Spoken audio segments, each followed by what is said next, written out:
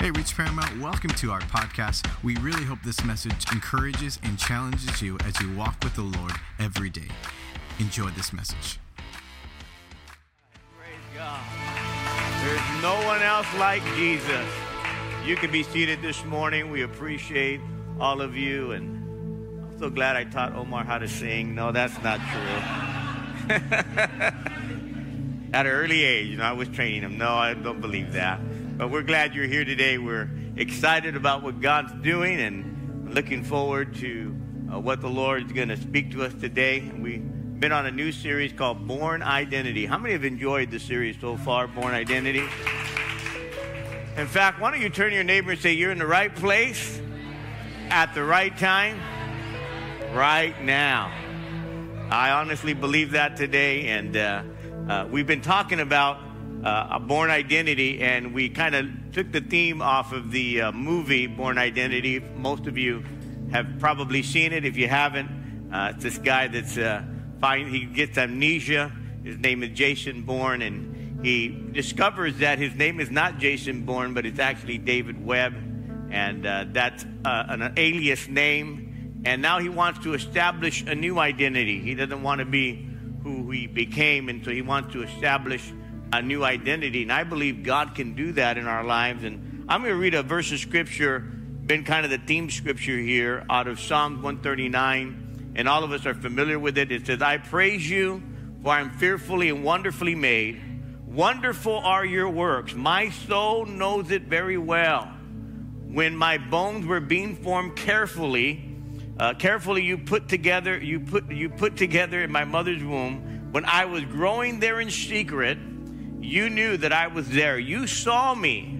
God saw us before I was born. The days allotted to me all have been recorded in your book before any of them ever began. And there's another translation that says, you saw me before I was born. Every day of my life was recorded in your book. Every moment was laid out before a single day had even passed.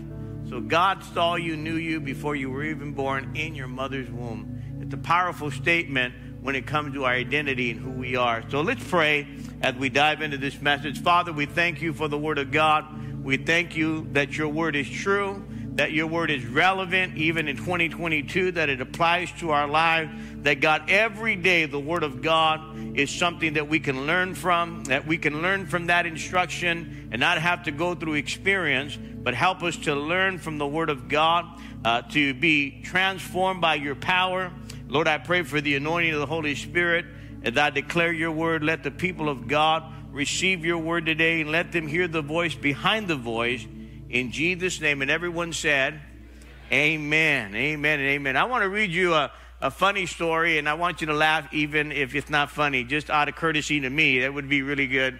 Just go ha-ha, I don't know, whatever you want to do. But anyway, this is a story. I've read it before. Hopefully, you'll get a still good laugh out of it. So there's this Army general and his lieutenant. They board a passenger train, and across from them is this grandmother and her granddaughter, who's a young lady, and it's a beautiful granddaughter. And so the lieutenant is talking and engaging in conversation. All of them are. But the lieutenant can't get over how beautiful this young lady is.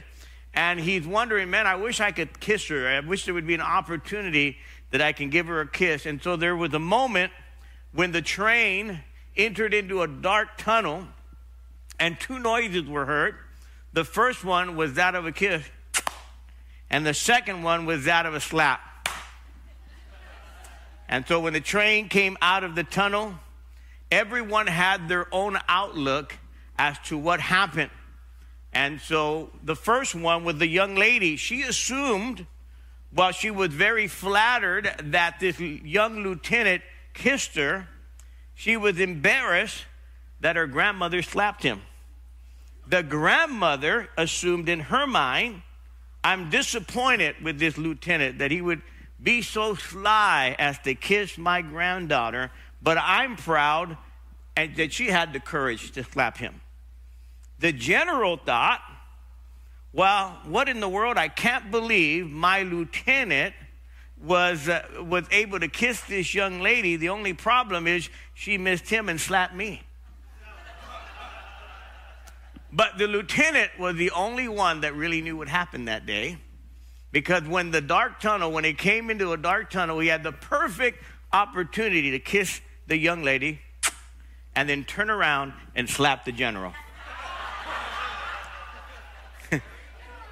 See, we don't really know what really is happening, right, until you really know, right? You don't know how things are really working, and many times our perception of how things aren't really that way. And in fact, in the kingdom of God, in the way God works, many times he works opposite the way you think he should work. And when it comes to our identity and who we are and what God wants us to become, many times he uses things and does things in ways that we would not think it works that way. And here's what the scripture says in Isaiah 55:8, and I'll give you some explanation of what I'm saying. For my thoughts are not your thoughts, neither are your ways my ways, declares the Lord. So God's ways are completely different. And I believe even when it comes to changing our identity, even when it comes to changing who we are, God works in ways that many times are opposite in the ways that we are thinking many times. We talked about in our first sermon, our DNA, that all of us were born into some kind of problem. All of us were born into a family that had some kind of dysfunction. None of us were born into a perfect family. If you think so, you're lying to yourself. There's always some kind of problem in that family. You inherited some things in your family that you didn't choose. You inherited some things that basically you had no knowledge of. Maybe you were born into a social or a family that economically wasn't doing very well. Maybe you were born into a family that things weren't going all that well. Wouldn't it be great if you were born into a family that your dad was Bill Gates? Man, you'd have all the money you want, right? Possible. But a lot of us were born, maybe you were born into a family of alcoholics. Maybe you were born into a family of drug addicts. Maybe you were born into a family with a lot of dysfunction in a very bad environment. And again, maybe you were born into a very poor family, maybe not well off. Maybe you were born in the ghetto or in the hood, in a place where, you didn't choose to be born in that place. But all of us inherited all these things, listen to me, were passed down to us without our permission. Nobody gave you the option before you were born. Nobody gave you the choice.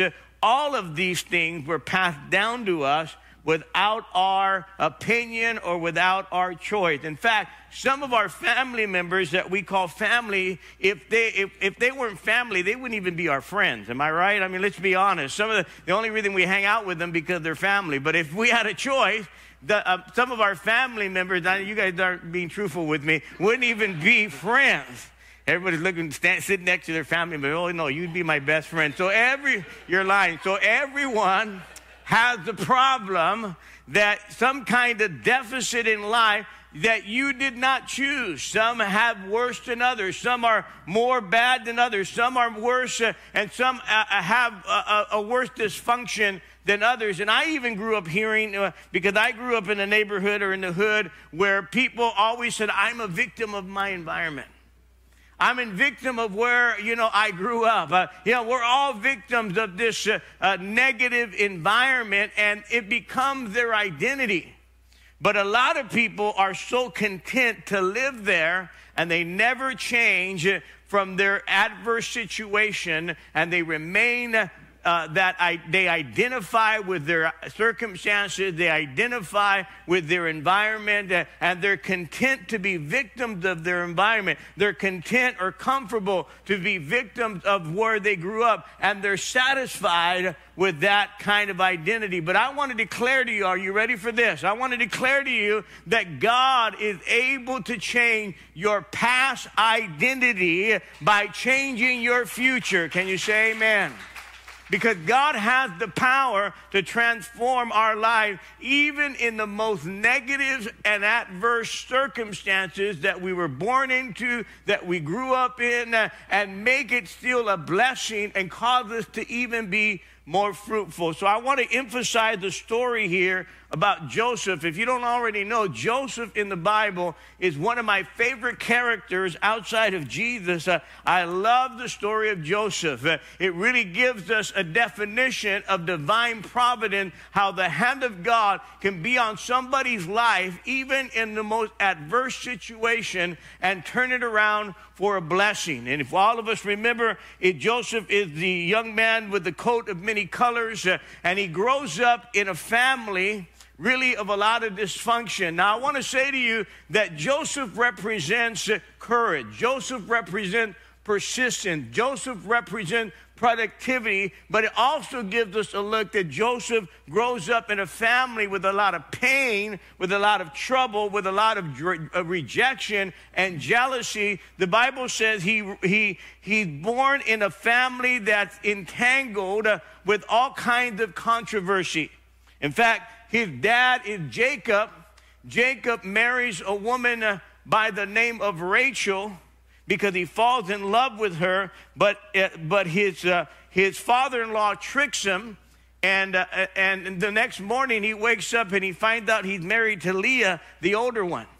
And so now he doesn't have just one wife, he has two wives. How many know that's already tough? No, I'm just one wife. No, one husband is hard, right? So anyway, did I say that? But here they are. He's got two wives instead of one. And these two wives are sisters, and they're jealous of each other. And the Bible says, to make matters worse, that Jacob, the father, loves Rachel more than Leah.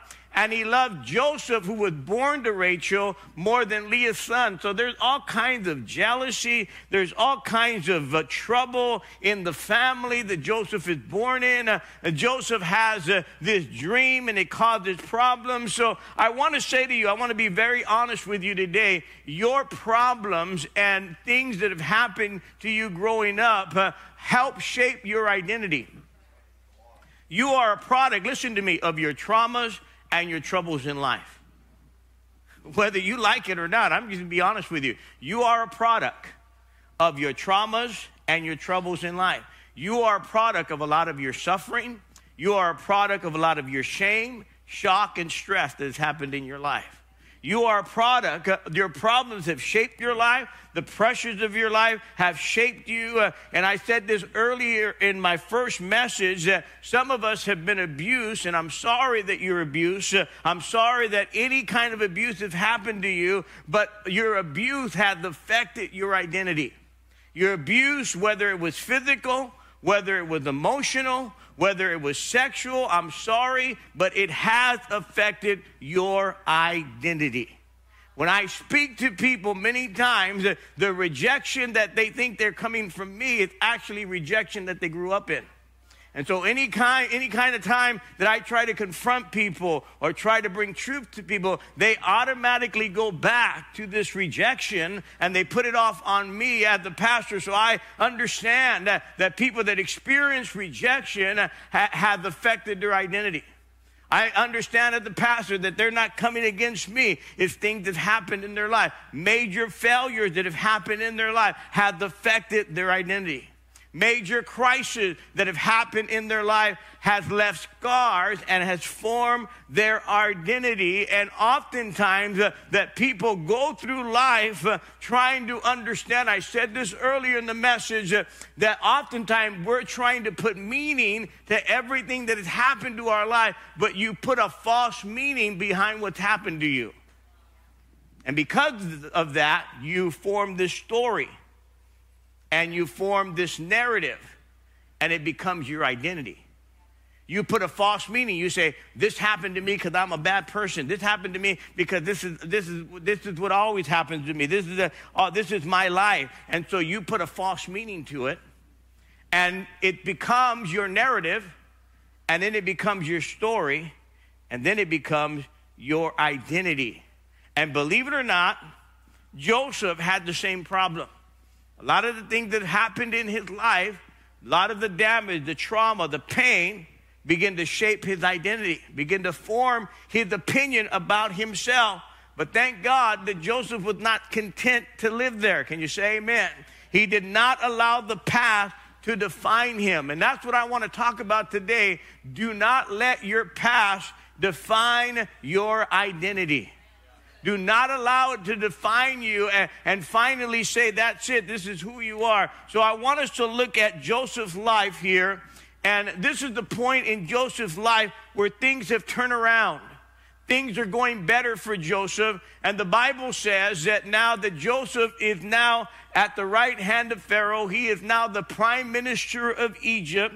And the Bible says 2 sons are born to him, and he names them according to the seasons in his life. Let me just read this verse of scripture in Genesis chapter 41, verse 50. Before the years of famine came, 2 sons were born to Joseph, whom Asenath, the daughter of Potipharah, priest of On, bore to him. Joseph called the name, listen to me, of the firstborn Manasseh.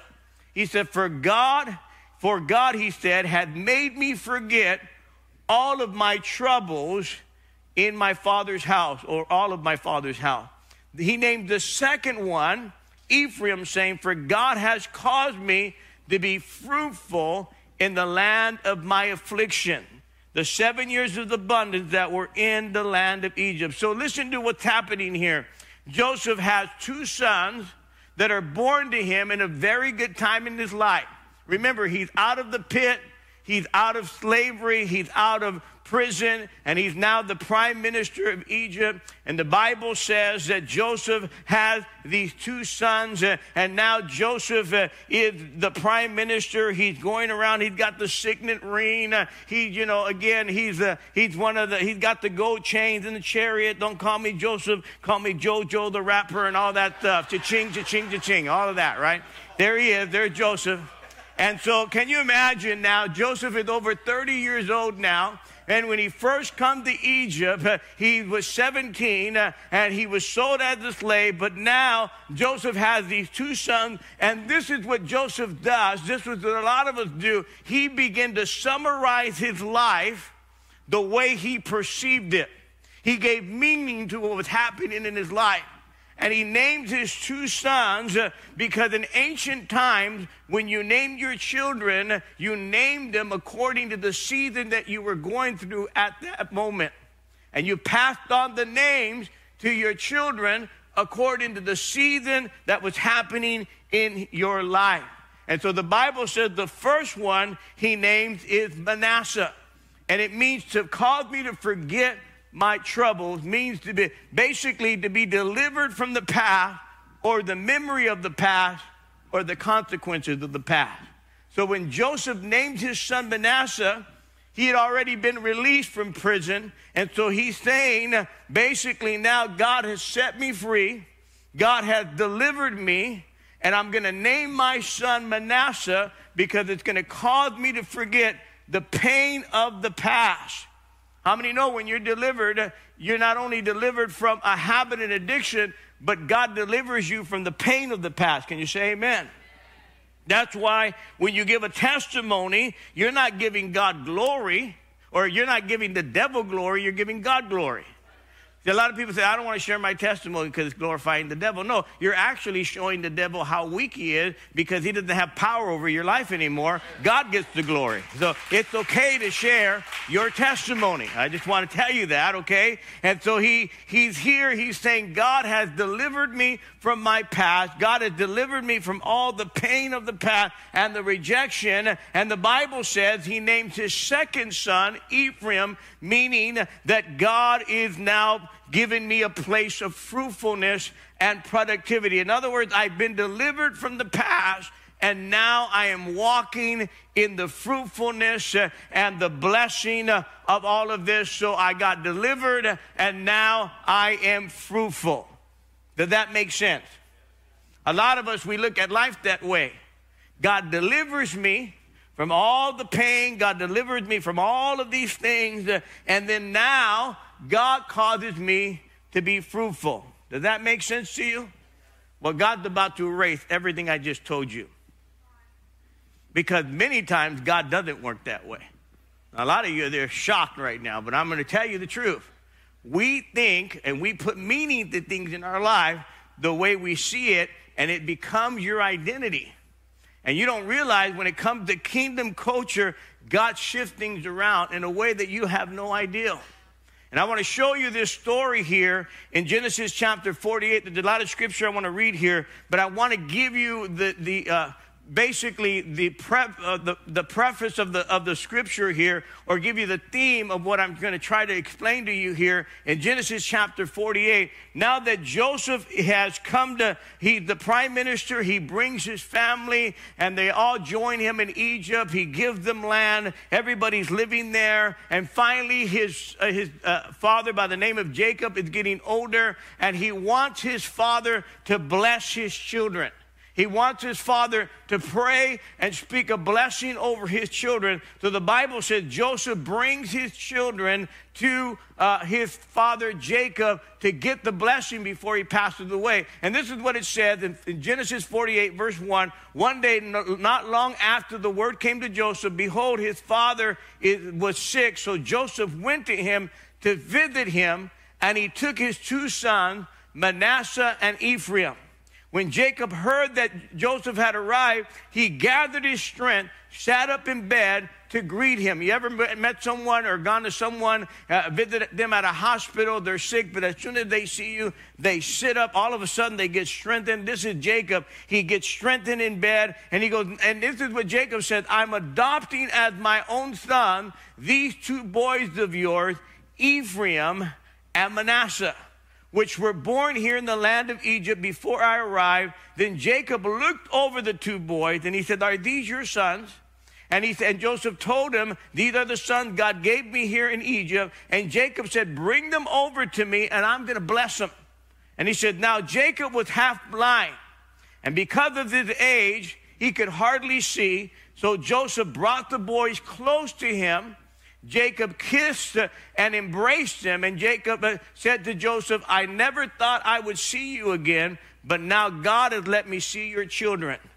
And children too, Joseph. So he took the boys from the grandfather's knee, and he bowed low to him, and positioned the boy so Ephraim was at Jacob's left hand, and Manasseh was at Jacob's right hand. So he put them in order, in birth order, so that the right hand of Jacob would be over Manasseh, the older one, and the left hand would be over Ephraim. This is significant. I want to show you why. But this is what happens.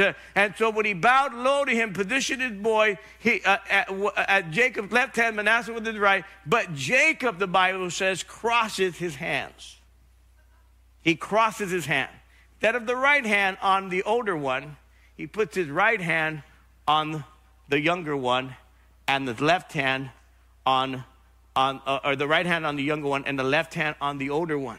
But Jacob crossed his hand, reached and laid his hand on the boy, so that his right hand was on the left hand, was on the head of Ephraim's head, and the younger on the left hand was on the head of Manasseh. The older guiding his hands knowingly, for Manasseh was the firstborn, and he blessed Joseph and said, God before whom thy father Abraham and Isaac did walk, the God which I fed all my life unto this day. So let me just, I can't read it all, but I want to just say to you that he crosses his hand. I want you to kind of show that pic I had. He crosses his hand and he prays over them. This is what he's doing. He's crossing his hand. I want to tell you why that's significant. Because the Bible says that Joseph had brought his sons in birth order, thinking that the blessing would go from the older to the younger. And then all of a sudden, Jacob changes the sequence. Jacob said, no, the greater blessing is going to be on the younger, and the other blessing will be on the older one. And he begins to call them, instead of Manasseh and Ephraim, he says Ephraim and Manasseh. He changes the sequence, saying basically the older one, listen to me, in Old Testament Israel, the right hand was the hand of greater blessing. So whenever someone prayed over you with the right hand, especially over the firstborn, it was double portion. So the right hand, I'm sorry for you left-handed people, but if you had the right hand with the greater blessing that came upon the older, it was passed on to them. And so all of a sudden, Jacob crosses his hand, and the Bible says that Joseph tries to move his hand. If you read the whole chapter there, and Jacob said, no. I know what I'm doing. I may be half blind, but I know what's going on here. And there was the spiritual significance behind what he was doing. He was shifting something. He was shifting the way Joseph was thinking. Because Joseph was thinking, basically, the blessing is going to go from Manasseh, that God's going to deliver me first, and then God is going to make me fruitful later. And God was setting something spiritually in motion, not only for the children of Israel, but for the people of God. Some of you right now, you're thinking, man, I need to get all my problems need to go away before I can be fruitful. Some of us think, man, if I got delivered from every situation in my life, then I could be a blessing. If I had a better job, then I'd give my tithes. If I had a better wife, then I'd do something for God. If I was committed, all these different things, right? We think that we need to be delivered from every problem, every issue, and when we do that, then we can be fruitful. So we have this identity. Our identity is locked in a past, thinking until all my problems go away, until all my issues go away, then I could never be used of God. And God is saying, that is not how I operate. God's saying, you begin to be fruitful, you begin to be productive in the circumstances that you're in, and then I'll heal you from your past, and I'll deliver you from all of your hurt. Somebody say amen. See, many of us today, we're saying, until God does this, until I get a breakthrough, until I get a healing, until I get money, until I get an education, until the government gets involved, until all these things happen, then I'm going to be fruitful, then I'm going to be productive. And God is saying, be fruitful first, because fruitfulness precedes deliverance. Can you say amen? And this is why Jacob is crossing his hands today. He's saying that a lot of us are waiting for this deliverance. We're waiting for every problem in our path. I said earlier in this series that we are products of our past, but we don't have to be prisoners of our past. A lot of us are products. Many things have helped shape our identity, but we don't have to be prisoners there. And oftentimes I talk to people and they're saying, well, Pastor, you don't know my childhood. You don't know the pain that I went through. You don't realize where I grew up. And again, I'm not belittling your pain. I'm not belittling or minimizing the hurt that you've gone through. But I'm here to tell you, when I look at Jesus and the pain and the hurt that he went through the cross and he rose again because in the midst of his pain, he forgave us. In the midst of his pain, he redeemed us. Can you say amen? He was fruitful even in the midst of his pain. And I can tell you today, there's a lot of us, we're waiting for apologies. We're waiting for someone to apologize to us. We're waiting for people to come and make it right before we can move on. Are you listening to me? See, if Joseph would have waited for that, he would have never got to be the prime minister of Egypt. We're waiting for every mistreatment to be resolved. We're waiting for every hurt to be resolved. And we're looking for all of these things. Can I tell you, you're going to be waiting a long time. Because it's probably never going to happen. Are you hearing me? We're waiting for closure. Did you hear me? We're waiting for closure of things. Let me just say this. I need to say this today. Have you ever read the Bible and the scriptures kind of stumps you? And you kind of say, man, what does this really mean? And I think it relates here to us. Let me read this scripture to you in Jude chapter 1, verse 9. It has to do with what I'm talking about today. It says, yet Michael the archangel, when contending with the devil in a dispute over the body of Moses. Now I begin to think, why is there an argument over the body of Moses when Moses is dead? Why is the devil and Michael the archangel fighting over this body? And what's so significant about Moses' body? Moses died, and all of a sudden the Bible talks about that the devil and Michael the archangel are disputing over a dead body. This guy's gone. Well, when you think about this, you'll find out that when Moses died, the scripture said that he went up to the mountain and God buried him there.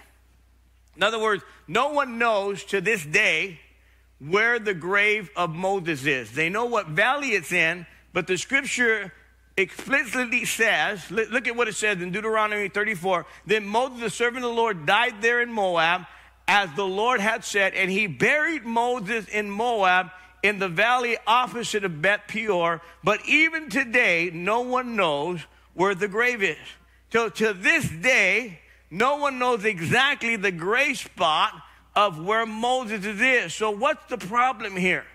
Could it be, listen to me, I'm not building a doctrine here, but could it be that because they were so caught up in following Moses, the people of Israel, could it be that if they found out where the body was, they would have never crossed over to the promised land? Could it be that God wanted to bury Moses where no one knew, but Satan wanted Moses where everyone knew, so that no one would cross over to the Jordan, and they would make a shrine out of that. And so God says, no, I'm not going to give you that. And basically, God says, it's time for you to move on, and there's no closure. See, a lot of us, you're waiting for closure for things that God's not going to give you closure, because God said, you don't need closure. You just need to move forward. Did you hear me? See, if we're going to move forward and be productive, we're going to always have to understand that we have to be willing to move without closure that we think we need it. Because if you don't, the devil is going to hold you to the past. The devil is going to hold you back. It's going to become a trap, just like he knew that this grave of Moses would have became a trap, and people would have went back revisiting it. And I'm here to tell you today, you'll never move into your future today. Your future is calling you, but you're waiting for an apology. Your future is calling you, and yet you're waiting for closure. Your future is calling you today, and you're waiting for all of these things and an explanation. And God said, I'm not going to give you an explanation. A lot of us today, you're waiting for explanations for questions that you have. And God says, I'm not going to give you the answer. The only thing I can tell you today is God says this in the Word of God. It says, all things work together for the good of those that love God and are called according to his purpose. Many of you are saying, well, I cried. I want to know why I cried in this season. I don't know why you've cried, but I'm here to tell you, you may be weeping. Weeping may endure for the night, but joy comes in the morning. See, a lot of us today, we're wondering why all of these things have happened in my life. You've got to trust that God knows what he's doing. And Joseph had the trust that the Lord knew exactly what was happening in his life. Joseph was thinking, I have to be delivered first, and then I can be fruitful. I'm here to tell you today, there's times that there's not going to be closure. You're not going to get the apology. Believe it or not, I've buried people that didn't apologize to me. And I had to say good things about them. I had to say good things about that guy. I said, man, I was waiting for an apology for that guy. But praise God, bless him today. We just love this guy. And that guy did me wrong. He did all kinds of things, never apologized, but I'm saying great things about him. Maybe God's doing something in my life. Who knows, right? See, I'm not looking for closure. I'm not looking for an apology. A lot of us, we are. And God says, you need to move forward and walk in the identity that I've called you. Can you say amen? A lot of us today, we're wondering what's happening. The Bible said that even Gideon, when he was threshing the wheat and hiding it in the winepress, that the Bible says he's of the lowest family. He's the farmer of the lowest family. His own life. He's in the lowest family, and he's the low in the family.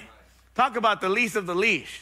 And the Bible says he's hiding wheat because the enemy's coming to take all of the wheat. And the scripture says while he's doing that, God looks at him, or the angel of God says, you mighty man of valor. And you can imagine Gideon said, you talking to me? Who are you talking to? I'm the least of the least. And the Bible says, he goes, go, I'm with you. Now, I want you to realize something, that Gideon takes 300 men and defeats 100,000. Okay? How did he do it? He was still a farmer. He was still the least of the least. He was still at the low. Are you hearing me? But somehow he got up and began to be fruitful with the call of God. Are you hearing me? A lot of us today, we're in a place in life and we're waiting for all of these things to come together. I'm just telling you, the devil is hindering you, and you're never going to walk in the identity that he called you to be in. Are you listening to me? When I look at David and Goliath, again, I just want to give you some illustration here. The Bible said that David is just a young shepherd boy, and he goes over and he's bringing cheese and bread to his brothers, and he hears that there's giant there, and this giant is calling out the people of Israel, and he asked someone, what will be given to the man that defeats this giant? And they tell him, you know what? You're going to be given wealth. You're going to be given the king's daughter, and you're going to be able to live tax-free. Could you imagine what a deal? So this guy's thinking, my goodness. Now, he didn't have a pic of the princess, but it didn't matter. He said, at least I get wealth and tax-free. I can put up with the way she looks. No. But anyway, he said yes. Now, before he can get anything, he has to kill a giant. Before he can get any of these things. But remember, he's not a warrior yet. He's not a king. He's just a shepherd boy. He's from a poor family, but he uses what he has. And the Bible says he knows how to use a slingshot. And the scripture says when that giant comes out with full body armor, he's vulnerable because he has one spot that's not covered, and that's his forehead. And we know that David's been out there. He's been practicing with a slingshot, Coke bottles on the fence, and been, doing all this stuff. And he's got skilled with this thing. And the Bible says when they go and they confront each other and they're facing each other, David knew he had no intention of doing hand-to-hand combat. He goes, I'm going to get this guy with a slingshot. And sure enough, he had 5 stones, just in case the first one missed. He had 4 others, ones left. But it was just with that first one, he swung it and it bounced off that rock and that rock off that guy's helmet. How many know that's not what happened? That's not what happened. I'm lying to you. It's not what happened. It hit the guy right in the forehead. Why? Because it was accurate. It wasn't a lucky shot. It was a skilled shot. And I'm here to tell you, until you start being productive and until you start getting skillful with what you have, you're never going to be fruitful because you're waiting for all of these things to come together for you. I'm here to tell you that God's identity is found in your fruitfulness. Can you say amen? Listen to me. Joseph had it all wrong. When you look at his life, he totally had it all wrong. He didn't even realize that he had been fruitful and productive in the midst of his circumstances. Because remember, when he was sold into slavery, he got into Potiphar's house. And the Bible says when he got there that the Lord was with him. And he began to run the whole house. He began to run the entire estate. He began to be the top steward. He wasn't worried about social injustice. He wasn't talking about unfairness because he was a slave. You know what I'm saying? He wasn't saying all of those things. He just began to be fruitful and productive right there as the slave. And he became the top guy. It wasn't until that, that sleazeball, amen, the wife that tried to, go after him, and she accused him falsely, and he ends up in prison. And in prison, what does he do? He's in there, and he begins to be, he starts running the prison. In fact, the warden said, just run the whole prison for me. And it's in prison where he's not only having dreams, he's now interpreting dreams. See, he began to be fruitful in his circumstances. He didn't realize that the fruitfulness was in the midst of his pain, in the midst of all that was going on in his life. He didn't realize that God already had made the switch. Can you say amen? There are times in our life today that God is working in your life. Stop blaming everyone for all the things that have happened in your life. Stop blaming the church. Stop blaming the leadership. If I had a better church, if I had a better pastor, if I had a better ministry, friend, get fruitful where you're at. Start producing where you're at. Move forward in what you're at, and you'll begin to find that your identity will begin to be that of fruitfulness. I've seen so many people in this church that have walked in, and many of them, man, were on Section 8. Many of them were jobless. Many of them came from prison, and they came to church, and every issue wasn't resolved in their life. They're still on probation. They still had issues. They filled out application. Have you, ex-con, all that. And sometimes they never even got jobs. But you know what? They just kept being fruitful. They kept being hustling and believing God. And God began to open doors. And today, some of them have their own businesses. Today, they got good jobs. Today, they're married. It's amazing. What happened? They refused to allow their identity to be in prison. They didn't allow the past to become a prison in their life. And they said, I'm going to walk in the new identity that Christ has called me. When we begin to walk in that, he'll begin to change everything about you. See, anointing of God comes while you're being productive and not after. Can you say amen? We're often waiting. When's the anointing? The anointing comes that you're being productive right now. This is exactly what Joseph was doing. He was being productive. He was being fruitful. He was doing everything that he could. God was shaping and molding. Some of that pain, can I just be honest with you? Don't waste the pain that's happened in your life. I'm hoping that pain has made you more resilient. Some of that pain should make you more resilient, more of a fighter. More of a person, man, I've gone through all of this for a purpose. God has something for my life. I'm not going to waste that pain. I'm not going to waste that hurt and cause me to go back down and be who I was before. God has a new identity. I'm going to be a new person in Christ. God's going to use it for his glory. Can you say amen? I want us to bow our heads in reverence to the Lord. Holy Spirit, we thank you today because you're so good. That, Lord, even though we may be products of our past, we are not prisoners of our past. And our past does not hold us back. And our past today does not make our identity stay way back there. But God, as we're fruitful, as we believe you today, as you've opened up doors for us, as you cause us, Lord, even in the midst of our circumstance, in the midst of our pain, even when there's no closure, even when there's things in our lives, God, that we don't have answers to. That could it be, God, maybe we don't need those answers. All we need is you. All we need is just trust you, God. That, God, you're going to move us forward, even in the midst of our pain. And our greatest fruitfulness could be in our pain. Our misery can become our ministry.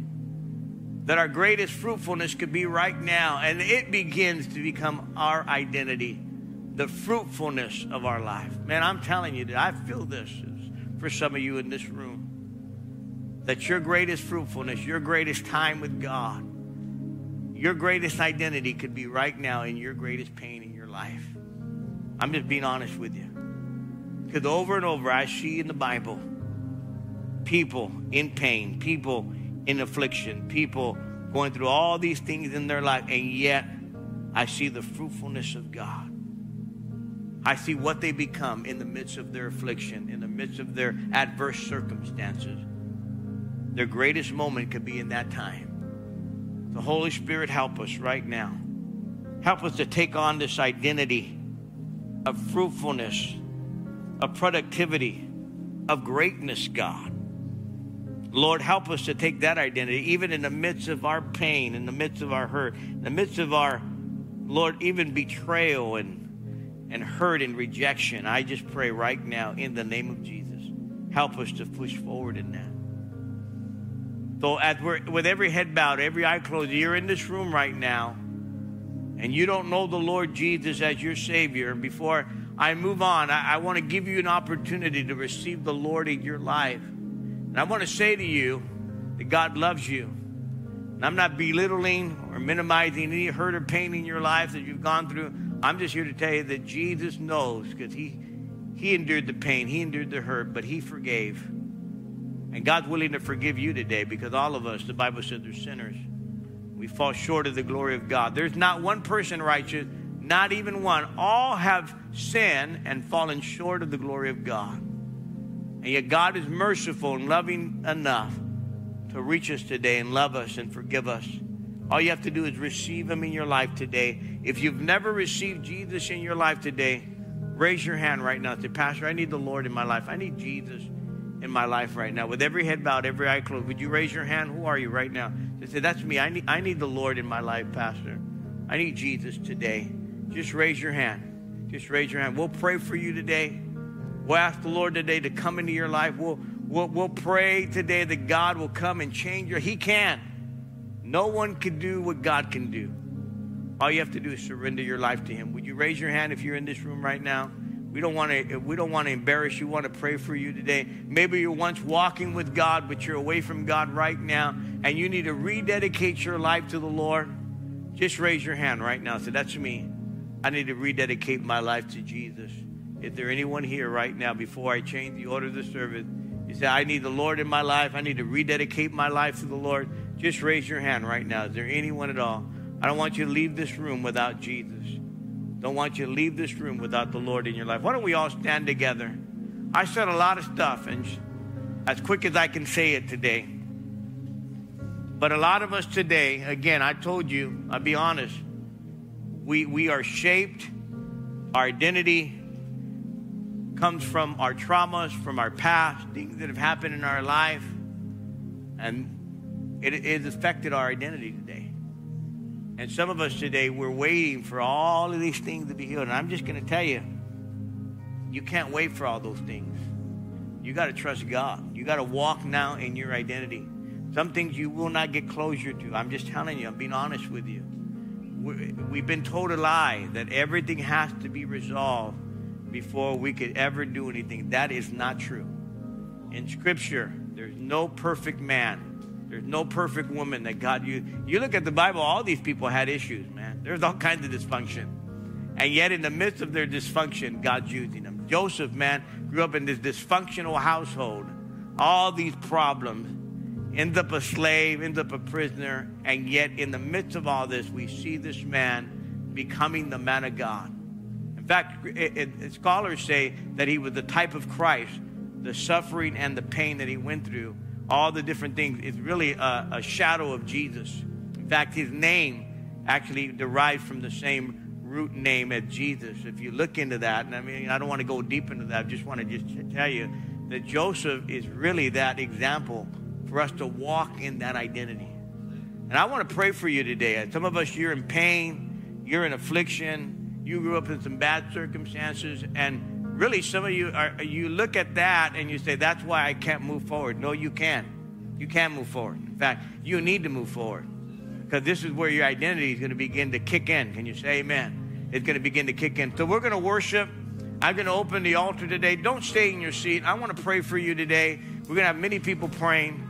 And whatever it is, people don't need to know all your issues. You just need to talk to God. But I believe as we come forward, you say you can pray at home. Well, if you can pray at home, you should have stood home. Amen. You come to church so we can pray for you. Amen. I'll pray at home. Well, then stay at home then if you're going to pray at home. But we come to church to pray here and have people pray for you. So I'm going to open the altar. Lead us in worship.